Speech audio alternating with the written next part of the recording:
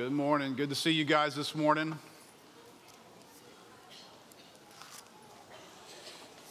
I just want to make you aware that there is one couple that I was going to say you're going to be seeing them for the last time, but I don't think it's quite that dramatic. It just means you're not going to be seeing them every Sunday, as we have gotten used to seeing them every Sunday for many, many years since they were much smaller in stature and have gotten married and now are moving to the North Shore to be a part of Christ Community Church on the North Shore. So we're grateful to be sending them as a team to minister there as well. But that would be Mark and Amber Berger. Where are you guys this morning? This will be their stand up so everybody knows.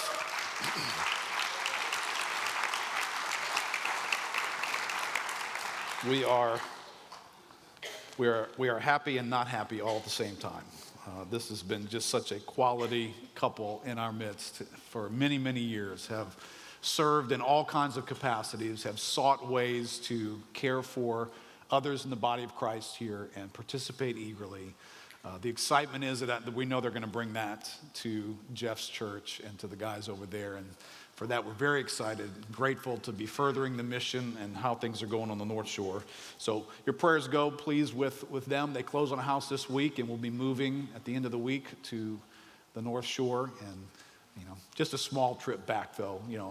I do have to tell the North Shore people this. So I know you're still kind of a South Shore person at this point, but there's another bridge that comes south on the causeway. The guys over there don't know about it, so it's a secret. But you can drive back and visit us. It works that way. All right. One other thing I want to highlight for you is in your handout this morning, you will see racial diversity and church unity is an opportunity for us to have a conversation in those two categories here in the church with a dear brother. If you guys have got a chance to know Ben and Kirsten through the years, they've been here at Lakeview for about 3 years now since Ben started playing for the Saints. Unfortunately, Ben has signed with another team.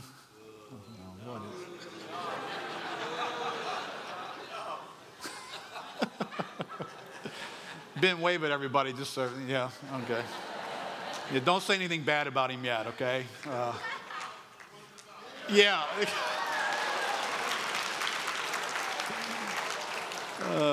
Yeah, you can defend yourself next week. I've got some questions for you about that whole thing.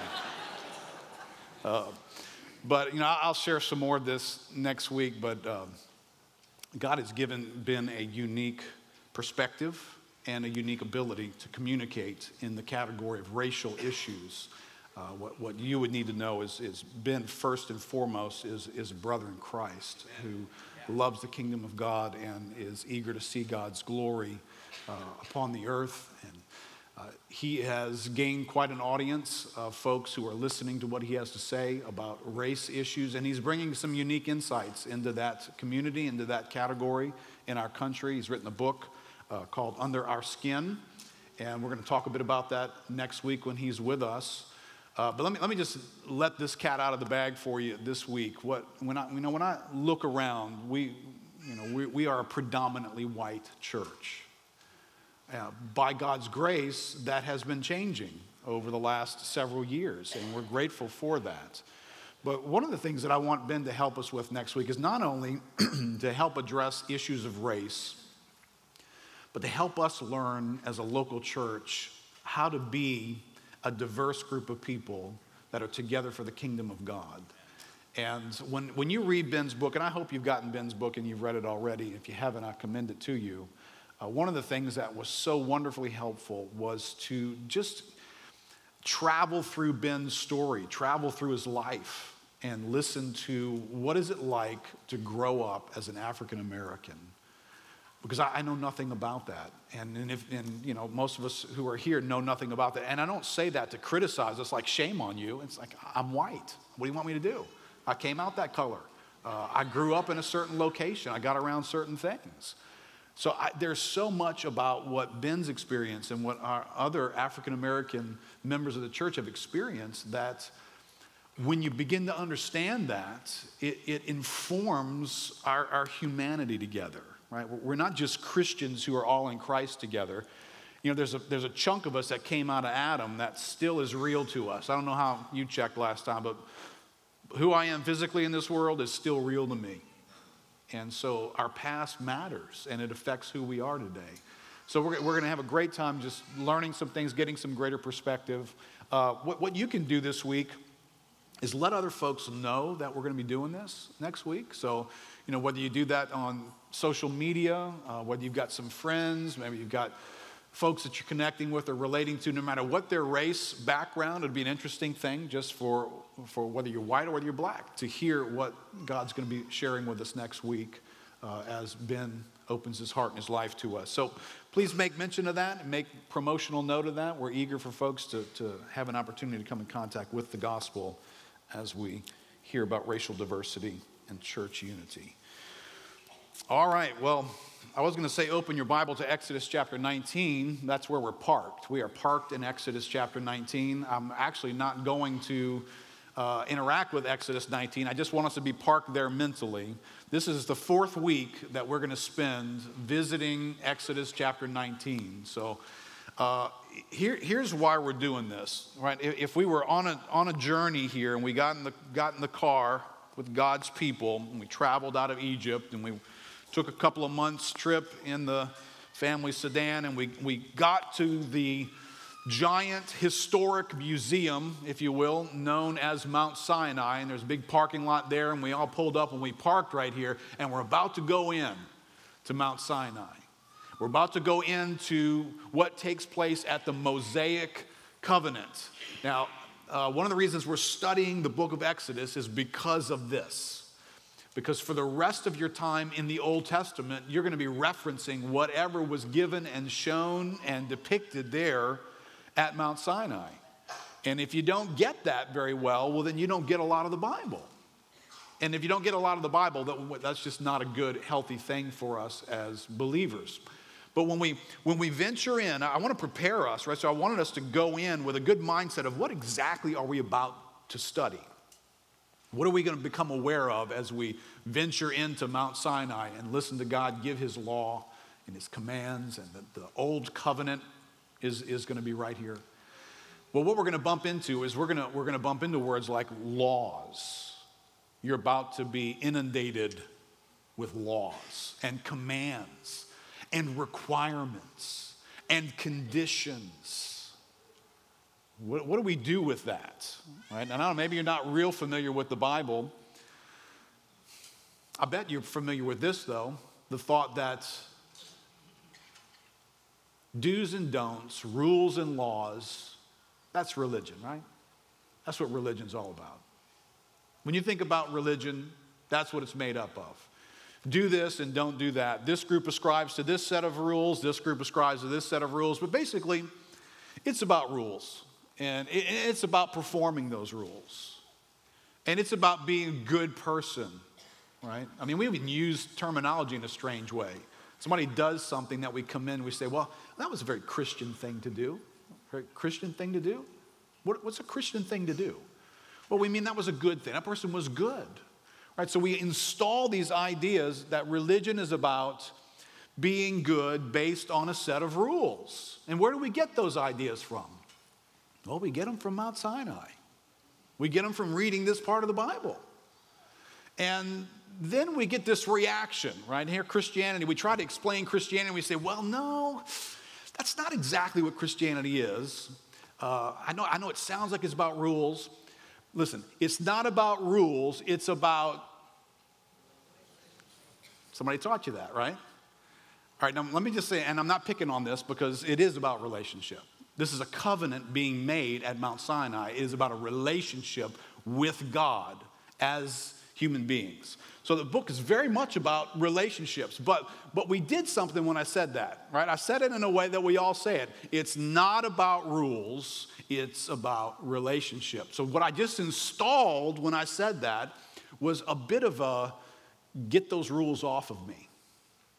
Because whatever Christianity is, it's not about rules. I don't even know what it is about, but I just know this. It's not about rules. So now I've installed this like allergic response that anywhere I bump into an idea that sounds like a rule, somebody commanding something, an imperative, do this and don't do that. I mean, I want to do something with that, like get it off of me. And it wrecks our theology. It creates a real problem in our theology because it makes us travel through the rest of the Bible allergic to anything that sounds like a command. Anything that sounds like a work, that's works. That's works. Well, I don't know. Is that a problem? Is it a problem for it to be works? Oh, well, yeah. Well, it's a problem if we misunderstand, as we said last week, and I can't cover this ground again this week, but I will put our equations back up just because this is a math class. You thought it was a lesson from the Bible. This is really a math class. Here's our salvation equation. And this is the salvation equation from the fall on. There's not another equation somewhere. You can't find another means of being saved. It's not as though, and I had somebody come up to me and mention this to me after the message last week. It's like I was just asking this question about how did people get saved in the Old Testament? Because we have some kind of an idea that there got installed in the past, in the Old Covenant, a different way to get to God, a different way to fix what's wrong with us and God. But somehow in the New Covenant, we get saved one way, but the people in the Old Covenant got saved a different way. No. Everybody who ever gets saved is saved from being contaminated by sin. Sin has come into every one of us. And so once it's polluted us, any attempt at working your way to fix that is over. Even if you could go on a hot streak and say, you know what, I came in this world, inherited some sin from Adam, but you know what, ever since I've been like one, I haven't sinned, man. I am on a tear. So I got 40 years in a row of no sinning going on. You do realize you're still disqualified because you inherited sin from Adam. So even if you didn't even cry wrong as a baby, never had a selfish moment when you were an infant, you're still disqualified. But the reality is all of us have got a resume, and our resume is filled with sin. So how good would it be for God to say, hey, look, I'm gonna give one more whack at this works thing, okay? Y'all pull up to Mount Sinai, and I'm gonna install a whole new thing here. And so now, this is how you get to me. 10 commandments, bunch of rules. You keep them, and you're in, man. All right, let's go. Come on, guys. You can do this. That's not Mount Sinai, right? We get saved by grace, and we receive that by faith. And when we are saved, there is a force in us that begins to express itself in works. Works belong in the equation. That's right. We're not supposed to jettison and be allergic to anything that sounds like a command and a work and an activity and a condition and a responsibility. I don't know, did I put my other equation in here today? Right? What your equation cannot look like is this: that your works, you perform, and somehow you get God now to respond to your performance with grace. God will save you, and there's plenty of grace available, but you've got to meet a standard. You've got to do something to get God to give that to you. You've got to perform at some kind of a level. So as long as you do some kind of works there. Now, if you use works that way, you should have an allergic response. If you're hearing conditions and commands and requirements and works, and you're locating it here in the equation, then you're out of bounds. You're teaching something the Bible does not teach, because your works are tainted with sin. And so whatever we have to offer, the Bible says our righteousness is as filthy rags before God. And it's quite a disgusting term that's actually being used there. So even when I'm doing well, sin has tainted who I am because I come from the race of Adam. So listen, you can never be saved. There is not a means of salvation that involves your works helping you to achieve that. But that doesn't mean we boot works out of the equation, right? Remember Ephesians chapter 2, verse 8. For by grace, this is not just a New Testament terminology here. This is true of everyone in Scripture who gets saved. For by grace you have been saved through faith, and this is not your own doing. It is the gift of God, not a result of works, right? Your salvation, the grace, and even the faith that you have to respond to God is not a result of your works, so that no one may boast. For we are his workmanship, created in Christ Jesus for good works, which God prepared beforehand that we should walk in them. All right, so if that's what governs our salvation experience, we're standing today and we're looking back at the old covenant. What do we do with this old covenant? What do we do with this law? Right? Law. It sounds terrible, doesn't it? It's the law. What do we do with it? Do we love it? Do we cherish it? Do we meditate on it? Do we study it? Do we come to know it deeply? Or do we loathe it? It's the law. It's man's filthy attempts at reaching God. We want nothing to do with that. That shouldn't even be mentioned as a Christian. All right, now, let me just give away a bias here. All right, if I were to ask you, what books of the Bible do you know the least about? Which books have you spent the least amount of time reading, studying, and getting to know? Right? Everybody can quote something from the Gospel of John. Congratulations. But what do we do with this Bible, right? I know you can't do, if you have an app this morning, you can't do this. You have no idea, so you can't even tell. But this is how much of the Bible is considered the Old Covenant. This is how much of the Bible is considered the New. Do you seriously think God wrote all that and said, listen, at some point you can just take the scissors out and whack off the heavy part? Why carry all that stuff around? It's got nothing to do with you. You don't even need to know it because you're under the New Covenant. God forbid you'd be under the law. Right? What do we do with this book?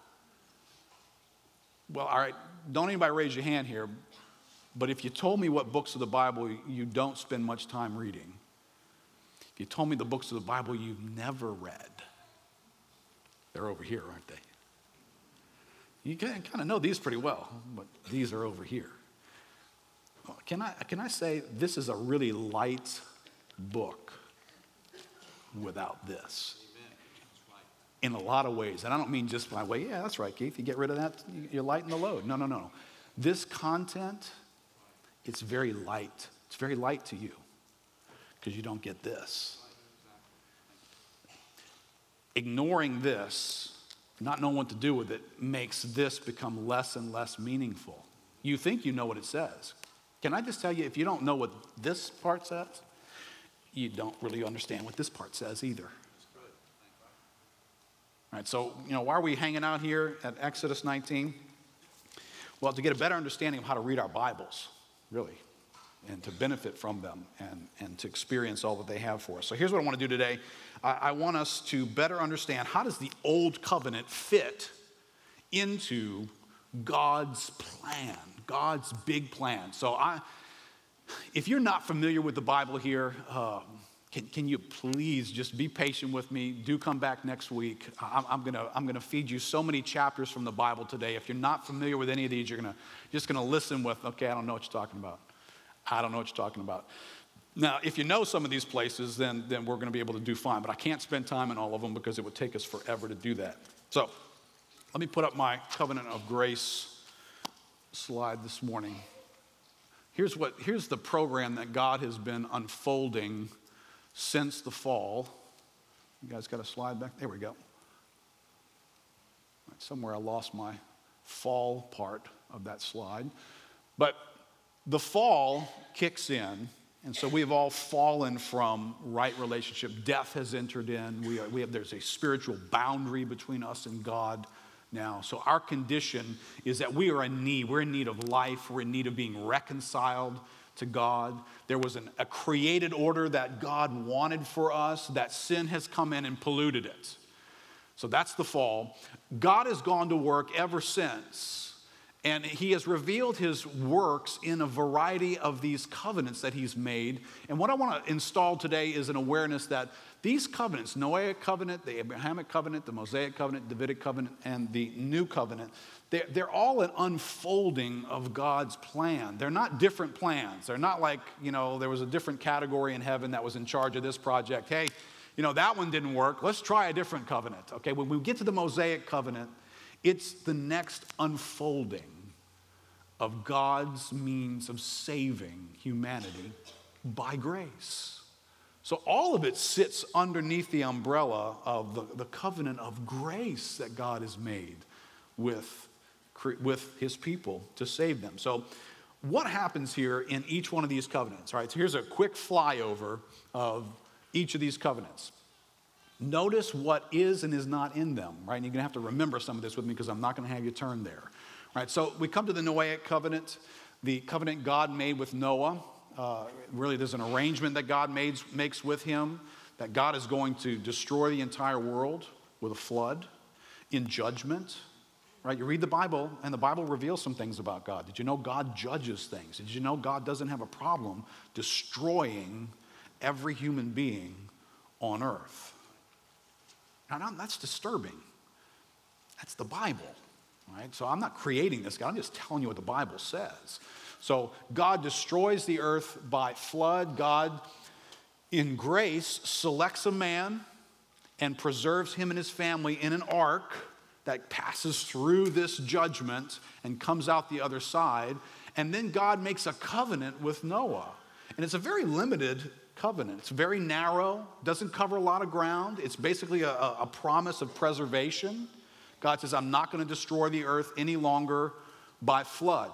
But we kind of know what's coming in the Abrahamic covenant. We know what's coming in the Mosaic covenant. Do you notice what's not in the Noahic covenant?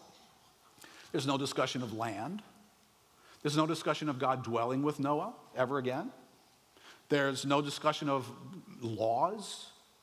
Right? We have some sense that right and wrong is on the table because God just destroyed the whole world because of the wrongness of man. But what exactly is the wrongness? Well, we don't really get to hear a lot of the details of that. Right? So very limited element of revelation here. O. Palmer Watson says something. I want to hold on to his phrase here. He says, God does not relate to his creation through Noah apart from his ongoing program of redemption. Right? This is what you and I are engaged in when we read the Bible. This is what this book is about. From the fall, God has an ongoing program of redemption where he's bringing man back to something.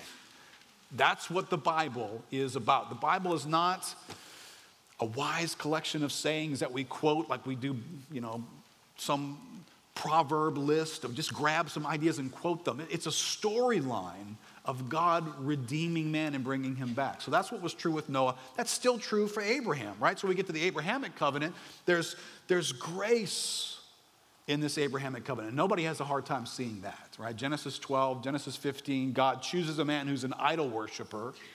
So out of God's grace in his own heart, he chooses a man who is facing in the wrong direction, worshiping the wrong thing, and he chooses to be gracious to him and establish a covenant with him, full of God's promises. And listen, none of this is based on the performance of Abraham. Abraham doesn't get chosen because he's better than anybody else. He doesn't get, here's 5 promises. You would have just got 3, but you've really been doing awesome lately. So you get a couple of extra, bonus promises, Abraham. God's got these promises in his own heart, and he gives them to Abraham, a special people. Abraham's going to be a blessed nation that's going to bless the other nations in the world. He's going to get a specific geographic land, right? When you read Genesis 15, it's like God points out the geography of a land, a specific land that God's going to give to Abraham's descendants. But in this covenant with Abraham, there's very little mention of morals. There's very little guidelines about everybody, how they're supposed to behave, how they're supposed to treat each other, whether we know men do this, women do that. There's none of that there. God doesn't discuss dwelling with Abraham. You're going to be my people. But, there's like 25 years between God making this promise and nothing happened. It's not as though God's been visiting every week. God doesn't make any kind of promise to dwell with Abraham. But that's going to come later, right? So before we get into this covenant, right, turn to Galatians real quickly with me. I'm going to give you a little quick tour of some thoughts about the old covenant. So in the new covenant, we look at Galatians, and there's some challenging thought here in Galatians. Galatians almost sounds like it's hostile to the old covenant. It's got some things to say about the old covenant, but it's going to help us interpret it a bit. So in Galatians chapter 3, verse 14, Paul is speaking about the covenant with Abraham, and he says this. He says, so that in Christ Jesus, the blessing of Abraham might come to the Gentiles. Right? Not to the Jews, to the Gentiles. Because the blessing of Abraham was that he would be a nation who would bless the nations. So that we might receive the promised Spirit through faith. Wait. God didn't say anything to Abraham about a spirit. Well, keep reading in the Bible. The plan's going to unfold. Does this mean it's a new idea? Well, no. Apparently, from Paul's understanding, is all the way back when Abraham was receiving promises, God had in mind the promise of the Spirit to be given to Jews and Gentiles. So God's plan in God's mind exists when God talks to Abraham, but he doesn't talk to Abraham about the Spirit. And this is where I want you to just see this plan is unfolding. Verse 15, to give a human example, brothers, even with a man-made covenant, no one annuls it or adds to it once it has been ratified. Now the promises were made to Abraham and to his offspring. It does not say unto offsprings, referring to many, but referring to one, and to your offspring, who is Christ. So now we learn that the Abrahamic covenant is going to find its fulfillment in Christ. This is where this thing unfolds. It just keeps unfolding and unfolding and unfolding, and this covenant lands on the person and the work of Christ. But did you catch this is like legalese here. I might ask Bill to come explain it to us. In a man-made covenant, no one annuls it or adds to it once it's been ratified. So when we get to the Mosaic covenant, is God annulling the Abrahamic covenant? I got a new idea here, guys. It's no longer about my promises and about grace. It's all about works. It's all about your works. Which we're shifting gears here. Well, that would be an annulling of what God did in the Abrahamic covenant rather than an unfolding of that. All right, so let's come to the Mosaic covenant now. All right, so we land the next chapter of, God is taking his big and he's unfolding something else now into the Mosaic covenant. Now, when we say Mosaic covenant, all of us, we think law, right? Here comes the law. This is going to be about law. Does anybody recognize how much grace is revealed in the Mosaic covenant? So we don't stop and think, this is about grace. Well, how did they get to Mount Sinai? By works of the law? No. By grace. God shows up in Egypt. They're afflicted. They're in bondage. God graciously shows up because he made a gracious promise to Abraham. And God rescues them and delivers them out of Egypt. And he brings them to the mountain. And before they ever arrive there, he already is saying they are his people. These are my people. So God is acting toward them in grace. He's not bringing them to Mount Sinai to cut a deal with them that says, you know what? You guys ain't nothing yet, but I tell you what, I'll make a deal with you. If you'll keep my 10 commandments and my other laws, you get to be my people. All right? How's that sound? Good? How many people think that's what the old covenant says? But you actually get to Mount Sinai, they're already God's people by grace. So that might help us to understand, well, what exactly is going to happen at Mount Sinai then if they're already God's people? And then the grace just keeps coming, right? Before they left Egypt, God brought judgment on the land. And his judgment would only be spared when he saw the blood of the innocent. That's the only thing that would stay his judgment. That's a problem. Because guess what? There aren't any innocent in Egypt, and there aren't any innocent in Israel either. So if God pulls up to Egypt and says, you know what, I'm going to judge this land, and he pours out judgment on that land, everybody's going down. Everybody. The Israelites are going down, and the Egyptians are going down. Unless God sees innocent blood that's been shed. If I see blood, I will have mercy and spare you of the judgment that you deserve. Is that grace? That's grace. Because the only one doing the work in this deal is the Lamb. He did all the work. He cut the throat, all the blood came out, they wiped it over their doorpost. They received what God said by faith. And then they get to Mount Sinai, and we hear in the book of Leviticus, one of those books that none of us like to read, and we hear about this thing called the atonement. This idea that God would take the sin that polluted you as a race, the sin that corrupted everything about you, and that has put up a wall between a holy God and who you are. He would take that sin and he would put it upon these innocent animals, slay their lives, let their blood be shed, and transfer their sin to another goat and let it escape and take the sins away. Is that works or is that grace? Do you read anywhere in the Old Covenant, in this giving at Mount Sinai, that it says, listen, ignore what's behind the curtain over there, that slayed animal thing, just forget about that for a second.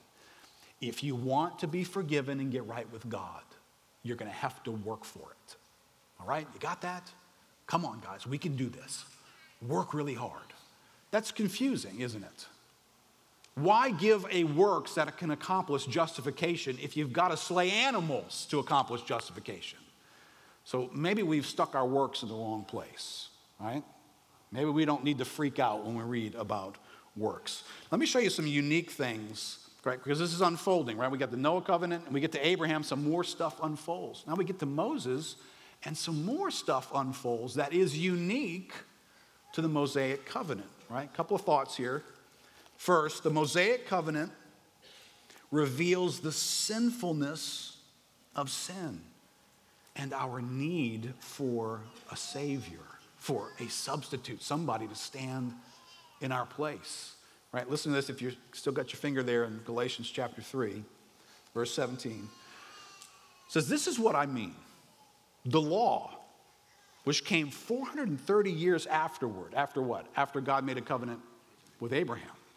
The law comes 430 years later. Does not annul a covenant previously ratified by God, so as to make the promise void, right? Okay, now you got to work for this. It was a promise, but now you got to work for it.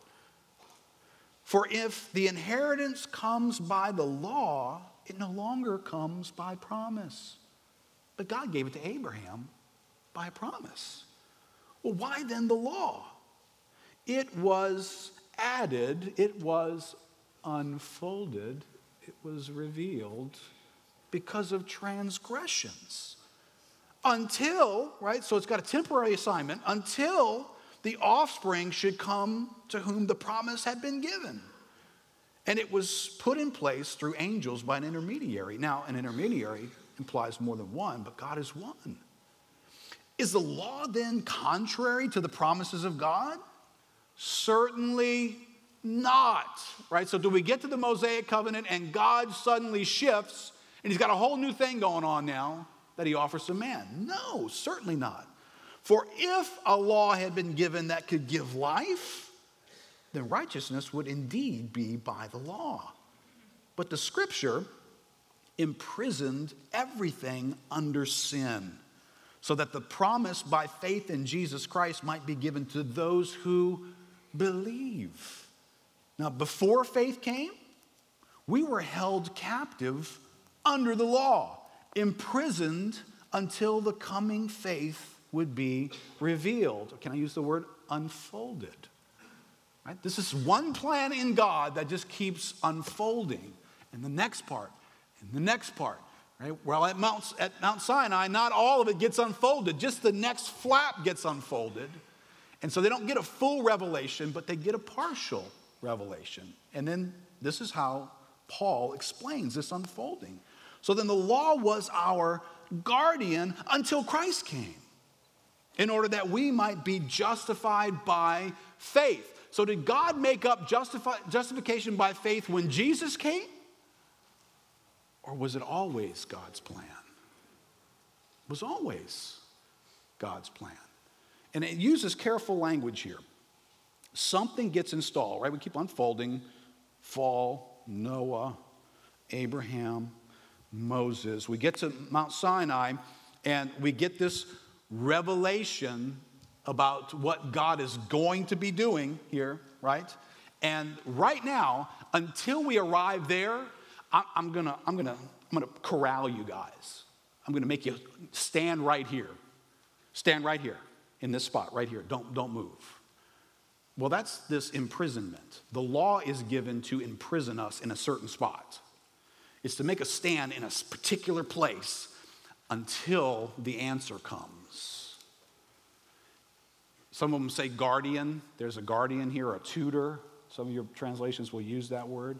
You know, a guardian is given to a minor, a young person, until they can reach the age to make their own decisions. The guardian kind of protects them and brings them to that point. All right, so we're learning what's the deal with the law. Well, the law was given to guard us and make us stand in one spot to bring us to a place where when the answer comes, we actually want the answer. That's what the law is trying to do. All right, so Paul says this again in Romans chapter 7, verse 7. He says, what shall we say then? Is the law sin? May it never be. On the contrary, I would not have come to know sin except through the law. For I would not have known about coveting if the law had not said, you shall not covet. But sin, taking opportunity through the commandment, produced in me coveting of every kind. For apart from the law, sin is dead. I was once alive apart from the law. That's an interesting statement. Right? It can't mean he was alive in the sense that God would make us alive, because he was as cut off from God as he ever could be. But it sure felt like I was alive until the law came in and started throwing flags on the play left and right. I once was alive apart from the law, but when the commandment came, sin became alive and I died. And this commandment, which was to result in life, proved to result in death for me. For sin, taking an opportunity through the commandment, deceived me and through it killed me. So then the law is, here, collect these words, holy. And the commandment is holy and righteous and good. How are you supposed to feel about the old covenant? It's holy and righteous and good. Now listen, if you pick it up and you locate it on the front end of your equation, it's none of those things. But if you let it be where it's supposed to be, it's holy and righteous and good. Therefore, did that which is good become a cause of death for me? Well, may it never be. Rather, it was sin, in order that it might be shown to be sin by affecting my death through that which is good, right? Through the law. So that through the commandment, sin would become utterly sinful. How do you and I know what sin is? Let me just say this, as members of the race of Adam, and all of us are, we have a very untrained eye when it comes to sin. We tend to not see it. We tend to not notice it. Even now, even after God gave the law, don't we all tend to minimize it left and right? Justify it, explain why I did. Well, why I did was because somebody else. We've got all these explanations for our sin. We tend to not see sin. But the law came in because of transgressions. What do you mean the law came in because of transgressions? The law was given to help you see them. You guys don't seem to be getting this. Let me spell it out. This is sin, and this is sin, and this is sin, and this is sin, and this is sin, and this is sin because of who I am. This is sin, and this is sin, and this is sin. Are you starting to notice any sin in your life yet? It's a revealer, right? That it might be shown to be sin. Do you have any idea how important it is to you to see your sin? You have any idea? Because there is this radical solution to sin in the Bible that I promise you, if you don't see the need for it, you're not going to be interested in it.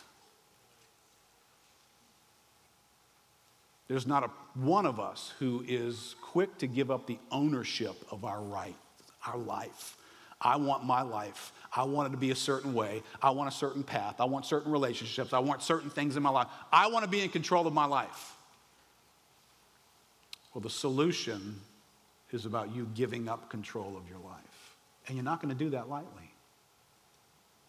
So the law comes in to help you be motivated to do that.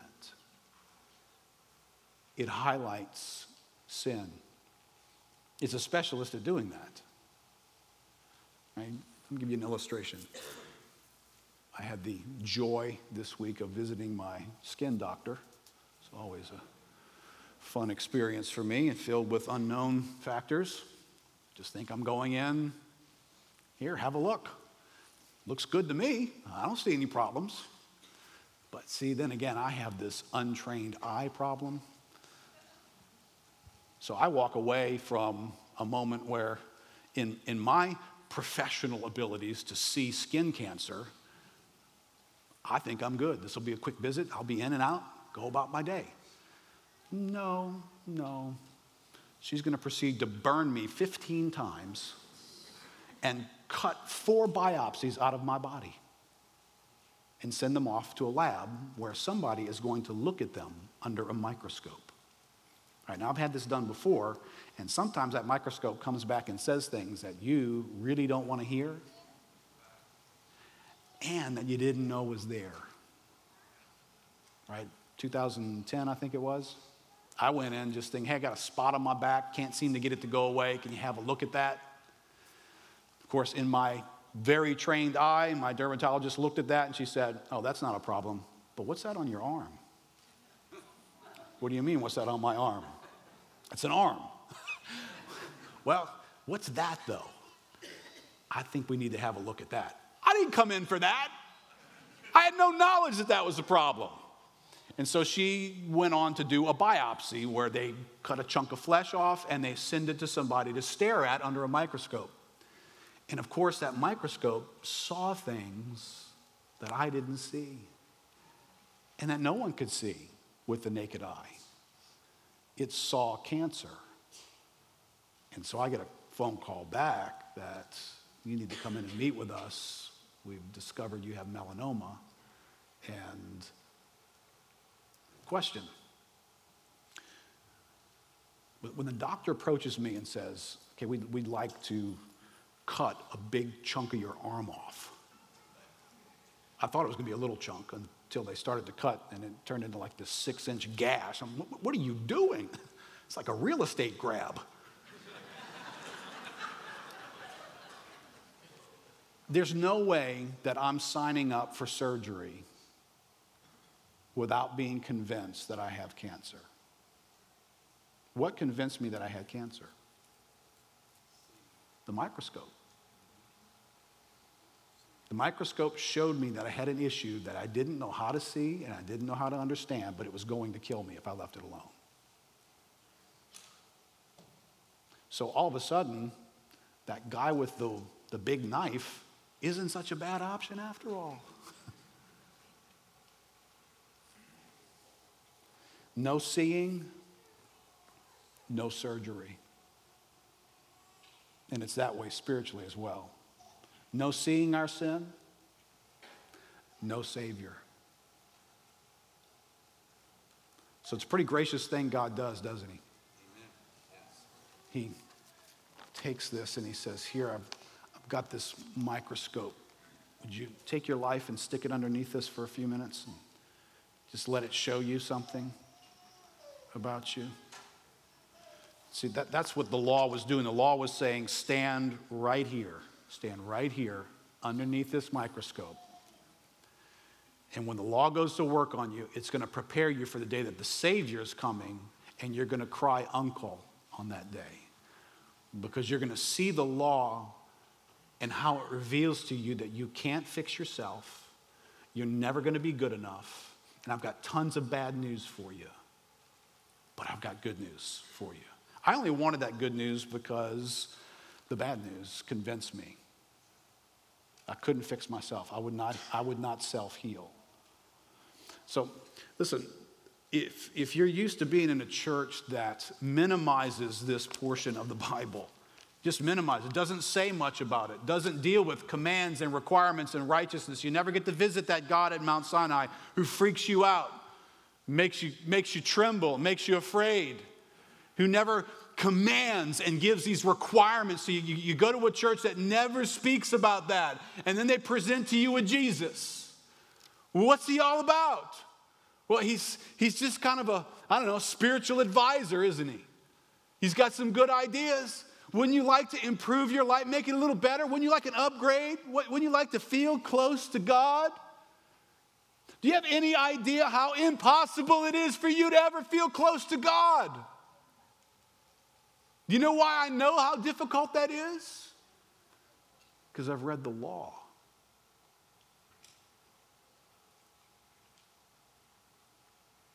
You get a depiction of the God who shakes everything in the New Testament. Hebrews chapter 12, good place to visit. Evan mentioned that a couple of weeks ago. The comparison is, the God who shook stuff in the old covenant, he's still the same God. And he's still shaking everything that can be shaking. How do I get this sense of urgency about me? Right? Because somebody comes along and says, Keith, you've got cancer. Okay, well, if I'm like a cancer idiot, I'm like, what is that, like candy? What I got? What do I got? What, like a foot fungus? What do I have? I just need to stop wearing my shoes without socks? Well, the law comes along and says, no. What you have is a condition of death. That's what you have. It's serious. And there's nothing you can do to fix it. And the law takes a lot of time to convince you that there's nothing you can do to fix it. Now, let me just say this very carefully to those of us who have been believers for a while. Be very careful about how you love the law. Because guess what that microscope did in terms of helping me? Nothing. The microscope came along and said, this is your condition. Sorry. Oh, hey, well, can you help me? Well, no, I'm just a microscope. Can't help you. Listen, the law offers you no help. No help. And the mistake that we make is to pick the law up and try and help ourselves with it. And then you just bump into the misuse of the law, which is what most of the New Testament is attacking. It's not attacking the law and whether the law was a good thing or not. It's attacking the misuse of it. So when it comes to commands and works, you can misuse those things. It's going to put you in quite a bit of trouble. Let me skip to this next issue. Mosaic covenant reveals more deeply God's goal in redemption in this: restoring his presence to us, restoring his dwelling to us. I'm going to take time on this at another time, so I'm not going to go into this very much. But you do realize you show up at Mount Sinai, there's all these laws being given, and then Exodus 25 turns the corner, and there's going to be all this revelation given about this thing called a tabernacle. Never discussed before, right? Noah, any idea about a tabernacle? Nope. Abraham, any idea about a tabernacle? Nope. Get to Mosaic, unfold another flap, and God brings up a new subject, and he says, hey, I've got this thing called a tabernacle. It's like a portable building where I hang out with you. I dwell with you. My presence dwells, right? We're going to learn about this as we get into Exodus further. Chapter 25, verse 8, God says, and let them make me a sanctuary that I may dwell in their midst. Never revealed before. God wants to hang out with us.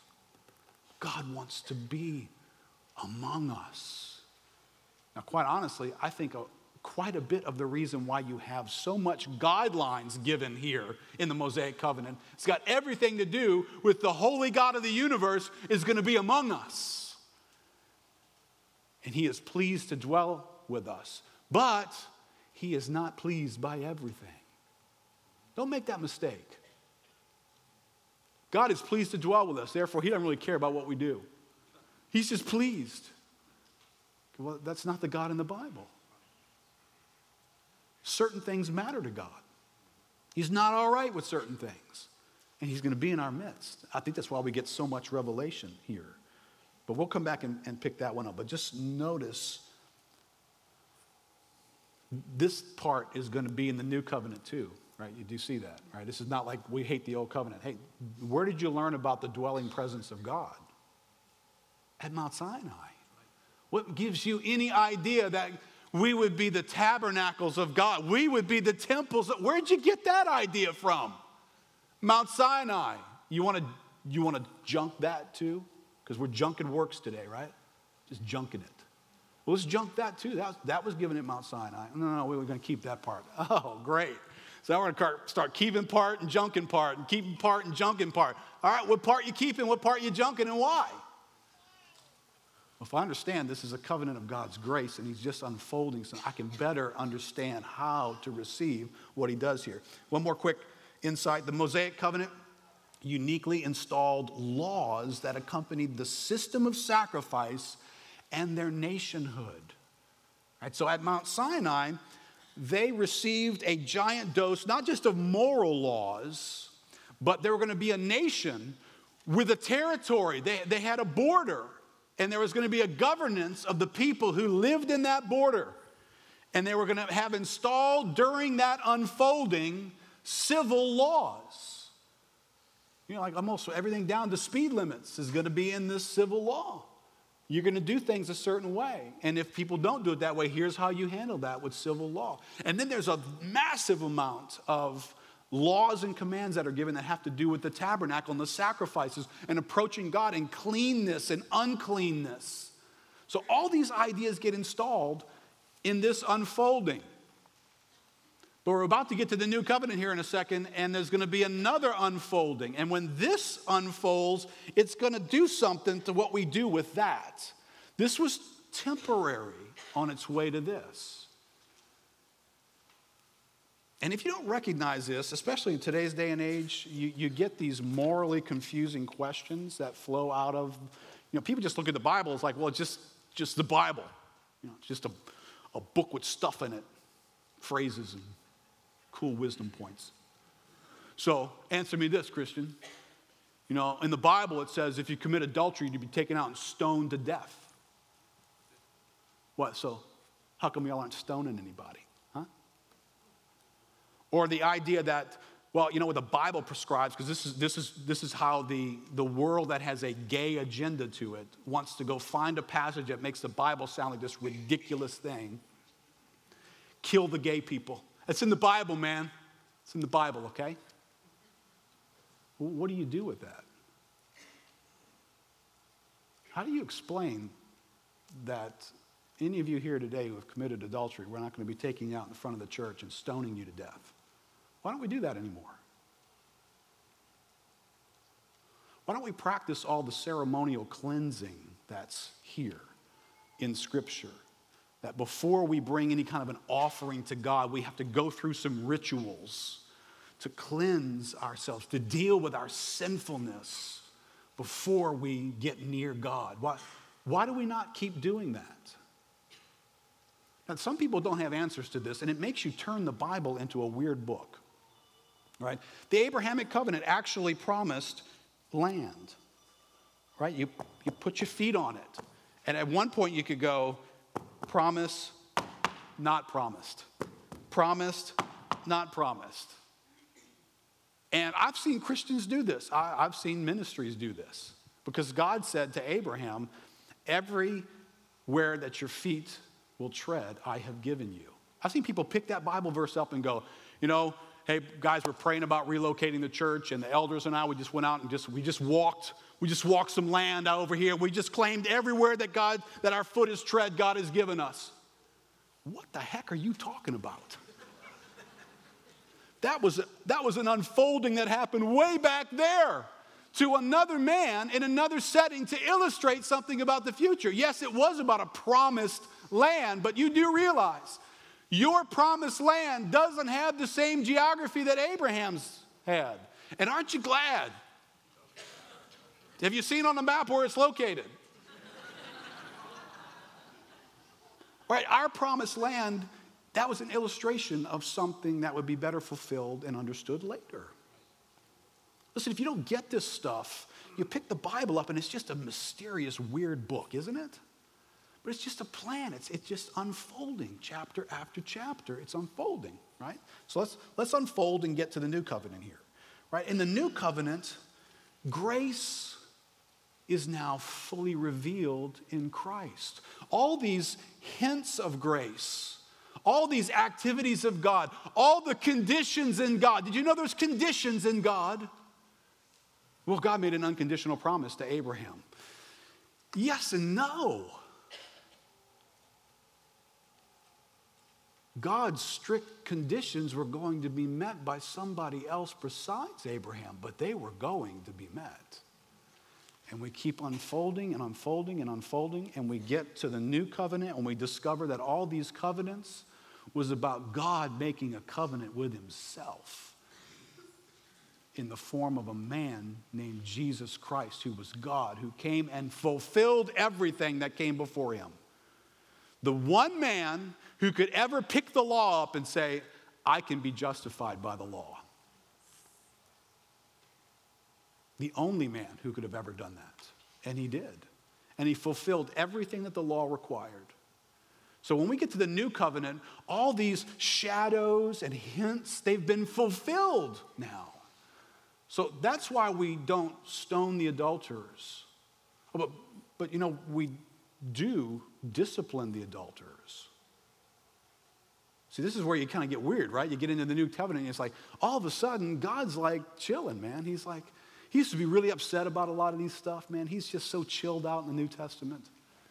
You know, back in the Old Testament, if you committed adultery, there are going to be rocks bouncing off your head. But you know, in the New Testament, God doesn't even notice it, man. He's so cool in the New Testament. No, he's not. He is the same God. And that's as wrong now as it's ever been. And he actually does call on the church to put people out of the church over those issues. But in this unfolding, he just doesn't tell you under civil law in the land that you now live in, stone them to death. But it still seems to matter to us. Listen, if you fail to see that Jesus has fulfilled all these things, and people do this, man. There are dress codes and food laws and ceremonial things and some civil elements, and we just kind of like go shopping with a little basket. We go running back into the Old Testament. We grab that, we grab that, we grab that. I don't like when people do that, so I think I'll have some of that. And I'm going to take with me some of these laws, and I'm going to apply them certain ways into life today. Well, listen, when you do that, you ignore the one who fulfilled it all. Stop ignoring the God who fulfilled all those demands. But that doesn't mean you do whatever the heck you want either. That doesn't mean that we just throw works out the window and none of it matters, right? Here's my final question. Does the new covenant cast off behavior and moral boundaries? Does the new covenant do that? Well, because, remember, after all, it's not about rules. It's about. So in relationship, if we're in the relationship, then kind of what does it matter what we do, right? Because it's not about rules, man. Quit getting so uptight about rules. All right, so with that idea, let's correct all the people that are speaking commands to us. We're under the new covenant, man. You don't command anything in the new covenant. There's no boundaries here in the new covenant. All right, well then explain a couple of these verses to me. Starting in 1 Corinthians chapter 6, verse 12.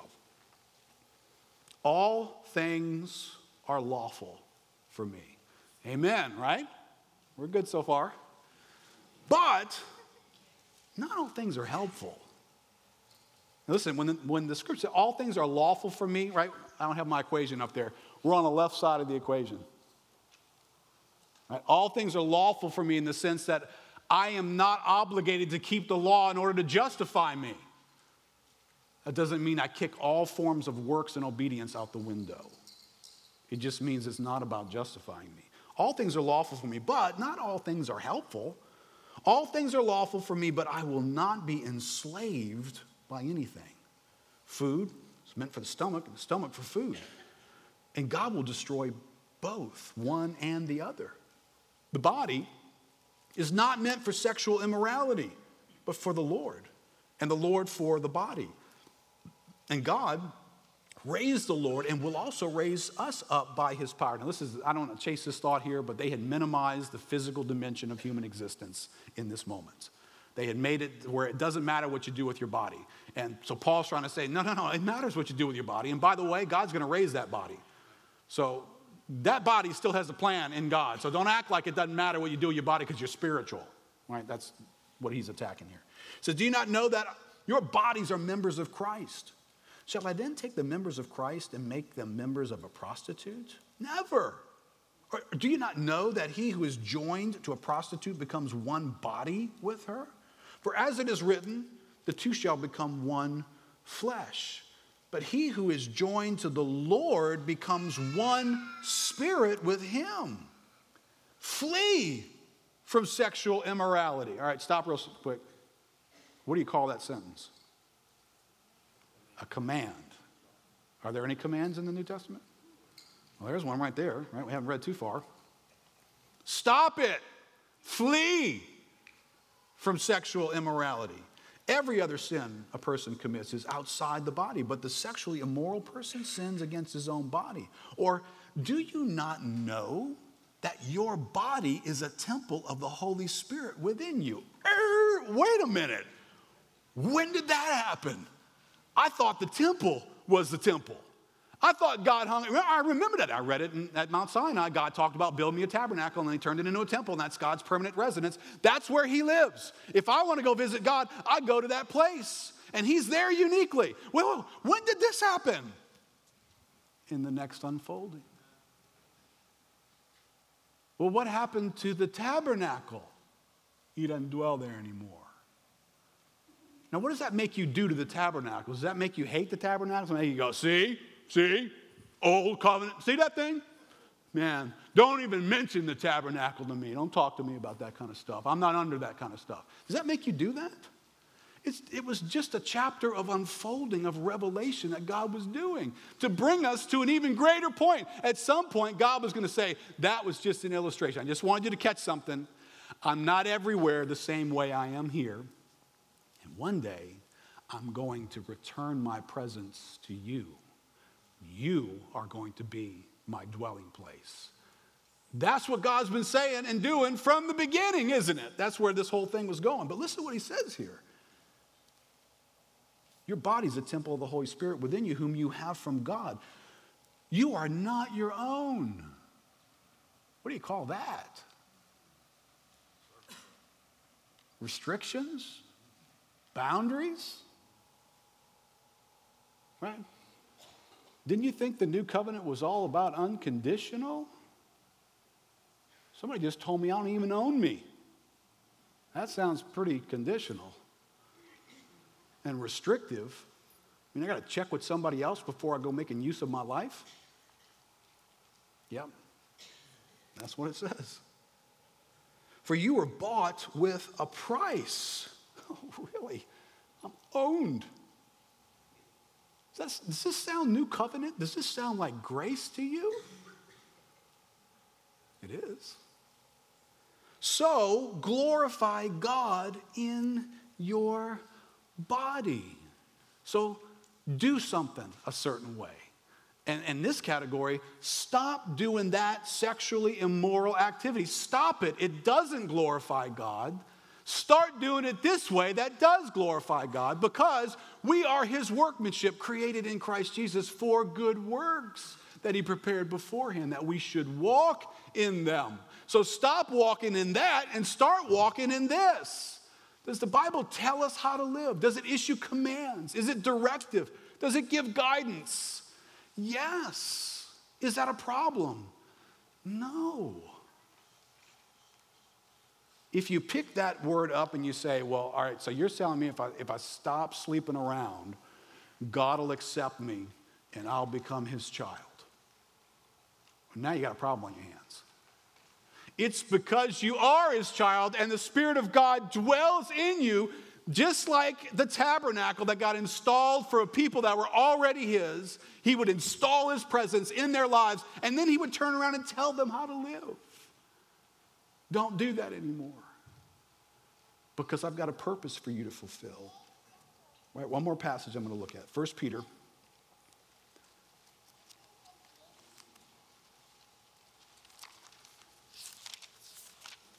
chapter 2. In your outline there, it says, just because we're no longer under the old covenant law does not mean that God doesn't care or no longer issues commands about how we live. When the New Testament promotes and prohibits, it does both, certain attitudes, actions, and behaviors, it is not seeking to create categories of works that justify us. If you'll stop going there, you won't have to have an allergic reaction. Everybody, you hear an imperative, you don't have to freak out over that. It is, however, continuing in the covenant tradition of assigning works to be fulfilled for the purpose and glory of God. Abraham, I know you're an idol worshiper, but I'm choosing you to be my special people. I'm going to bless you. I'm going to make you great. And here's all my promises unfolding. Now, leave Ur the Chaldees and go to the land that I'm going to show you. Command. Not a command that creates the covenant, but still nonetheless a command from the God who made covenant with him. And God still does that. He's done that everywhere in Scripture. There are always commands and things for us to obey in God. All right, so here we are. 1 Peter chapter 2, last thing we'll look at here. Verse 9 says, but you are a chosen race, New Testament Christian. You're a chosen race, a royal priesthood, a holy nation, a people for his own possession. Heard that before, right? Right, we're just unfolding, right? This sounds like Abraham. This sounds like Mosaic covenant. Just continues to unfold. Same plan. That you may proclaim the excellencies of him who called you out of darkness into his marvelous light. Your life is about proclaiming something. So does it matter how you live? Well, it has to matter. If your life is for a purpose, it has to matter. It proclaims something. Once you were not a people, but now you are God's people. Once you had not received mercy, but now you have received mercy. You are God's people by mercy. Now listen to this. Beloved, I urge you as sojourners and exiles to abstain from the passions of the flesh. Stop giving into the cravings in your flesh. Stop it as a command. Right on the heels of saying you are God's people by mercy to fulfill his purpose. So these commands are not about getting us in with God. They're about us living in the purpose of God, which has been true throughout the Bible, which might help me understand what is taking place at Mount Sinai that I need to better understand. You guys are familiar with shadow and substance? Right? There's shadows in the Old Testament, and we live in the substance. Can I just install maybe what's shocking to you? Did you know you still live in the shadows in some ways? Right? This is great. Eric, go ahead and come back up. This is a great celebrating verse. Right? At the end in Revelation chapter 21, listen to this description. Now listen carefully because it puts you and I in a shadow. It puts us, the New Testament has unfolded. And there's so much that's been fulfilled and so much revelation that didn't happen before, and we see it now. But there's still some more unfolding that's coming. Verse 1 of chapter 21, John says, then I saw a new heaven and a new earth, for the first heaven and the first earth had passed away, and the sea was no more, right? You recognize you and I are in the first heaven right now. First earth right now. And I saw the holy city, New Jerusalem, coming down out of heaven from God, prepared as a bride adorned for her husband. And I heard a loud voice from the throne saying, behold, the dwelling place, some of your translations say tabernacle, of God is with men. He will dwell with them, and they will be his people, and God himself will be with them as their God. So, do you understand? In that unfolding, whatever it is you and I are experiencing right now about the presence of God is going to look like a shadow. Because we look back on those guys who had to go visit a tent and say, yeah, look at them. Those old covenant people. They wanted to go see God. They had to go to an address, not us. We carry the Spirit of God with us. Everywhere we go, God is with us. Well, there's coming a day in Revelation 21 that group could look back on us and say, you think you had it good? Ain't nothing compared to what we got. Right? Just unfolding purpose of God. But I'm going to leave this with you, and we'll pick up at another time. In Revelation 21, what are they celebrating? The return of the presence of God.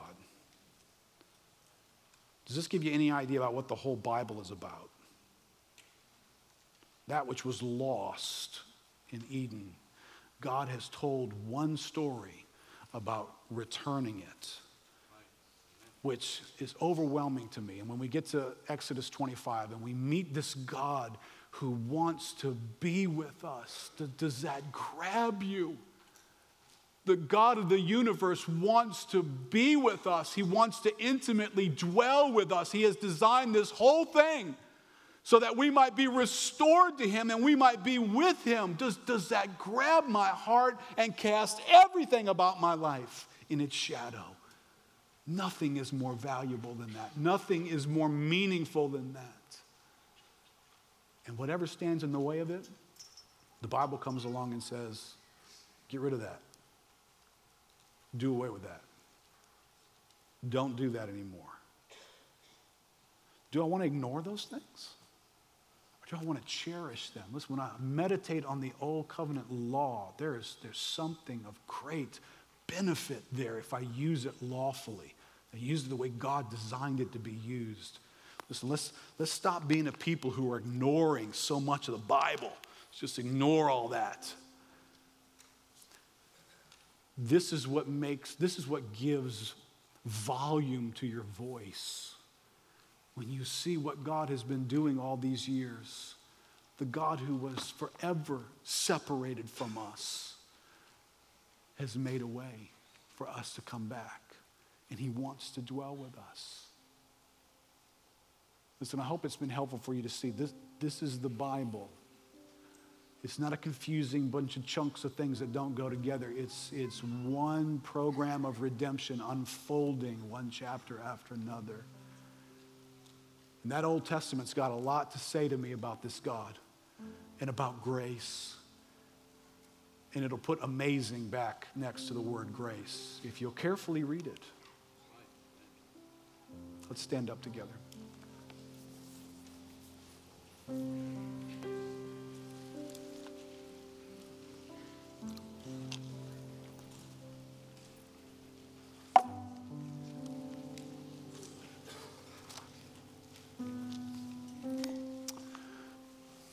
Lord, help us this morning. Help us to be more than just hearers of some ideas, but Lord, help us to be affected by what we've heard.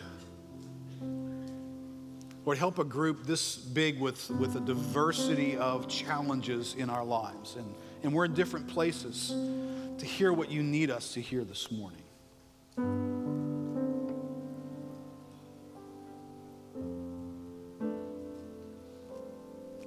What are you hearing from God this morning? What are you hearing from God?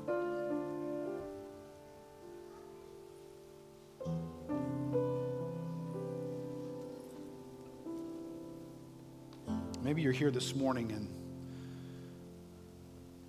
you've not looked to the law. You've not looked to it. In fact, you've avoided it. You don't like rules. You don't like the idea that there's something of a requirement out there. You don't like religions that feel that way. I hope this morning God has let you see something different. The law was never given for you to perform it so that you could become good enough for God to accept you. The law was given to crush you under its weight so that you would cry, uncle, and you would say, I can't do this, God. And that's not God being mean to you. That's God being a microscope. Sometimes it's awful to see our sin. It feels awful. It's full of guilt and regret and shame. God has not wanted your sin to feel good, or you would never want it to be surgically removed. He wants it to feel horrible. But he hasn't left you there. He's provided for you a Savior. When sin is utterly sinful, you will turn to that Savior. Maybe this morning you would want to turn to Him. You want to stop trying to be good enough for God and just confess to Him, God, I see this morning, I can't be good enough. I can't fix me. I can't return myself to you.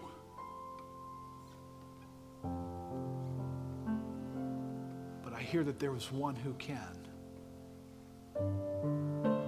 That's why Jesus Christ came. He came to do what I couldn't do. He came to fulfill all these laws and demands and to stand in my place, to take my punishment, to be the innocent lamb who lays his life down for me, the guilty one.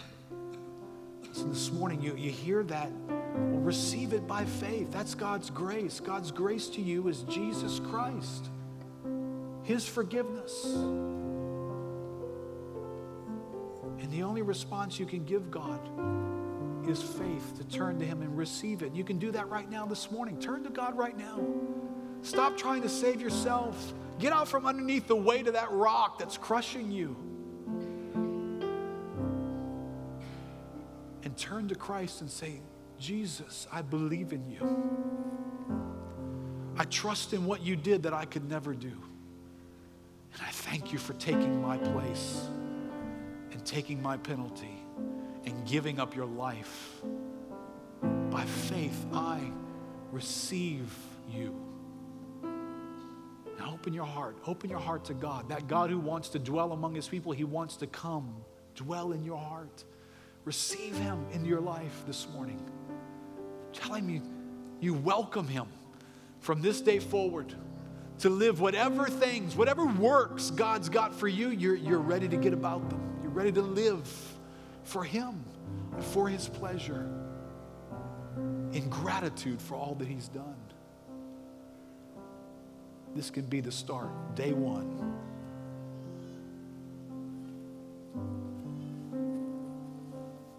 Listen, if you can remember you've come to Christ years ago, but maybe you're here this morning and you've sort of gone offline in terms of intentionally glorifying God.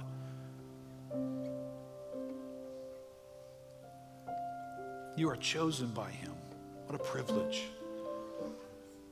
You're chosen with a purpose, to proclaim the excellencies of God, to live in a way that doesn't feed fleshly appetites, it doesn't covet and dishonor parents. The things that you saw at Mount Sinai, it doesn't do those things. It's a life that's purposed on glorifying God. But maybe you've forgotten that. Maybe you're here this morning and you've misplaced that in your life. Tell God that right now. Be real with Him. Say, God, I've lost my way. You saved me and I recognize that. But I have lost my way. I've not been living for your glory. I've been living for my own reward and my own pursuits. But God, this morning, what I want to do this morning, God, is I want to be about glorifying you. God, you've made me yours. I'm already yours. I am your child, and your Spirit dwells in me. But I want to live for your glory, and I want to fulfill your purpose. I want the world to see your excellence and your saving grace. So God, this morning, I turn to you afresh. Spirit of God, help me, enable me, strengthen me, do what the law never offered to do. But what you have given me a life to do, there's a life in me now. God, live that life through me. God, let every day be one adventure after another. God, help me to realize, what does it mean for me to be your workmanship, created in Christ for something, for good work? God, what are those things? I want to be about those things, Lord.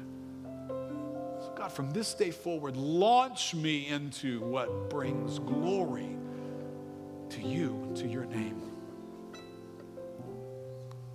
God, thank you. God, thank you for your word. Thank you for all that it teaches us. Help us to love the whole book, to grow more fond of you and all that you've done in our lives. In Jesus' name, amen. Amen. God bless you guys. Y'all have a great week.